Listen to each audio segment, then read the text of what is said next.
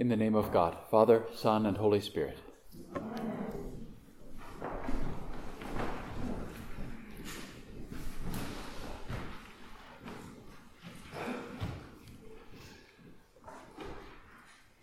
Always kind of felt for Peter in this story. Peter was confused and Peter was terrified. And I do think, Peter was also right. It was good for them to be there. I'm not much of a sports fan, but somebody whispered to me a couple days ago that today is Super Bowl Sunday. If I hadn't been told, I would have missed it entirely. So I promise you not to keep you here too long, because gathering with friends and sharing food and sharing excitement or even disappointment, it's a good thing. It's worth some effort. It's worth holding on to, no matter who wins this afternoon. No matter who wins, being together is good.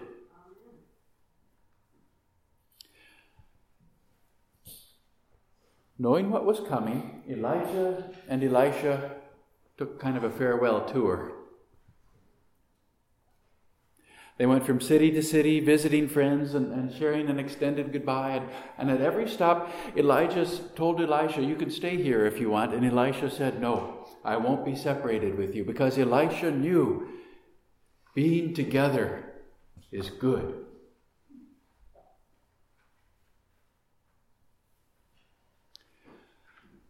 They were 4 close friends: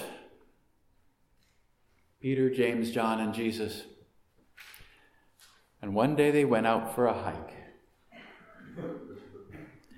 And they climbed a mountain together. And these 4 had left behind the other apostles. They had left behind all the disciples for some time to talk, some time to enjoy the scenery, some time to get as far away as they could from boats and nets and chisels and sawdust. And they shared this experience. They shared the work of climbing, and they shared the sweat of the heat, and they shared the view from the top, and it was good. If we stopped there, it was good, and it was worth holding on to. But the story doesn't stop there. And there's a difference. There's a difference. Gathering with friends to watch the Super Bowl, it gets even better when your team wins. Or so I imagine. I'm a Bengals fan. So. It gets better still when your team was the underdog. And it gets better still when they win in the final play with a Hail Mary pass and a long run to score the winning touchdown. If that's true, how much more awe-inspiring then, if your time together ends when the veil between heaven and earth is lifted and you can see your mentor, your friend, your spiritual father being taken into heaven in a whirlwind, accompanied by chariots and horses of fire. What do you think? Hail Mary pass? Chariots of fire. Now that song's in your head, isn't it? That's twice in a row. How much better when the veil is lifted, and there on top of the mountain you see not only the vista in front of you, but the true divinity of the friend whom you love so much. And you find there that you're gathered not only with your buddies, but with those who had been taken into heaven, with Moses and Elijah, those who had gone before, all together. There in that moment of eternity, Peter was right. It was good to be there.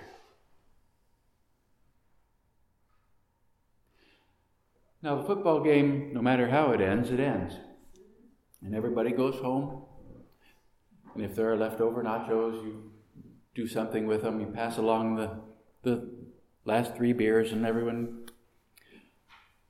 Game ends. Elijah vanished from sight. The cloud recedes, and the veil comes back together and it hides those saints who surround us, and we have to go back into the world.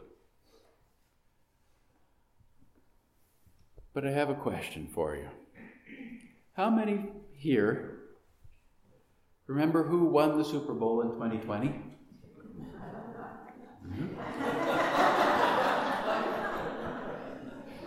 Honestly, it was kind of a big one. Today, we're used to Kansas City winning. In 2020, it was the first time Kansas City had won the Super Bowl since 1969, I think. So that's one that's worth remembering. Who remembers who won the Super Bowl in 2015? Most likely New England. Good guess. Yep, that is true. So another question. Do you think Elisha or Peter or James or John ever, for an instant, forgot their experience? Of course not. Of course not. Part of it, of course, is that what they witnessed is so far outside anything that they had previously been part of. No one had ever experienced anything like that before. This experience itself was unforgettable, but I think it's more than that. I think that when the heavens are open, even for a second, even for an instant, when we're there in that moment of eternity, for that brief time, we exist in both heaven and earth.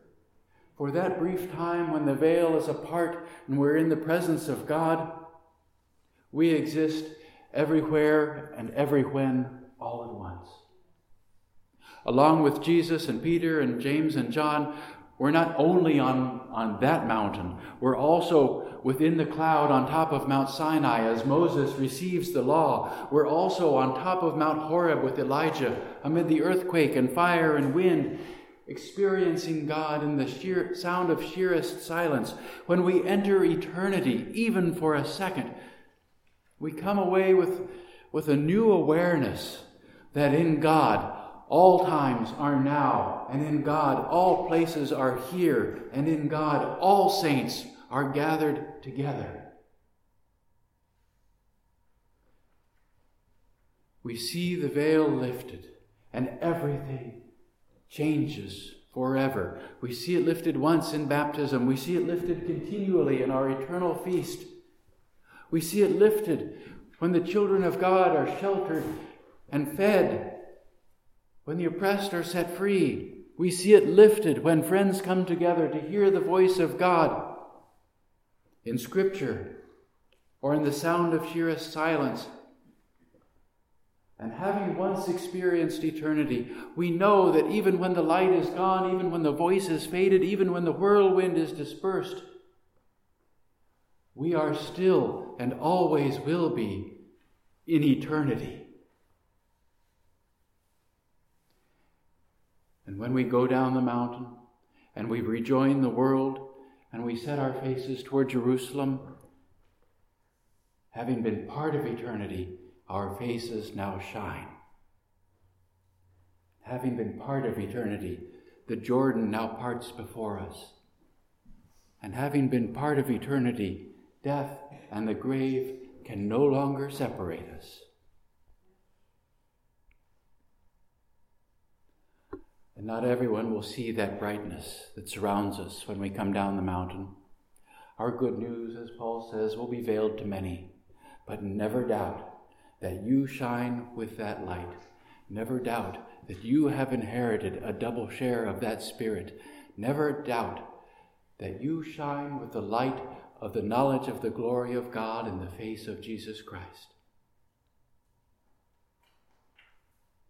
Never doubt that even though we have to go down from the mountain, we never leave it.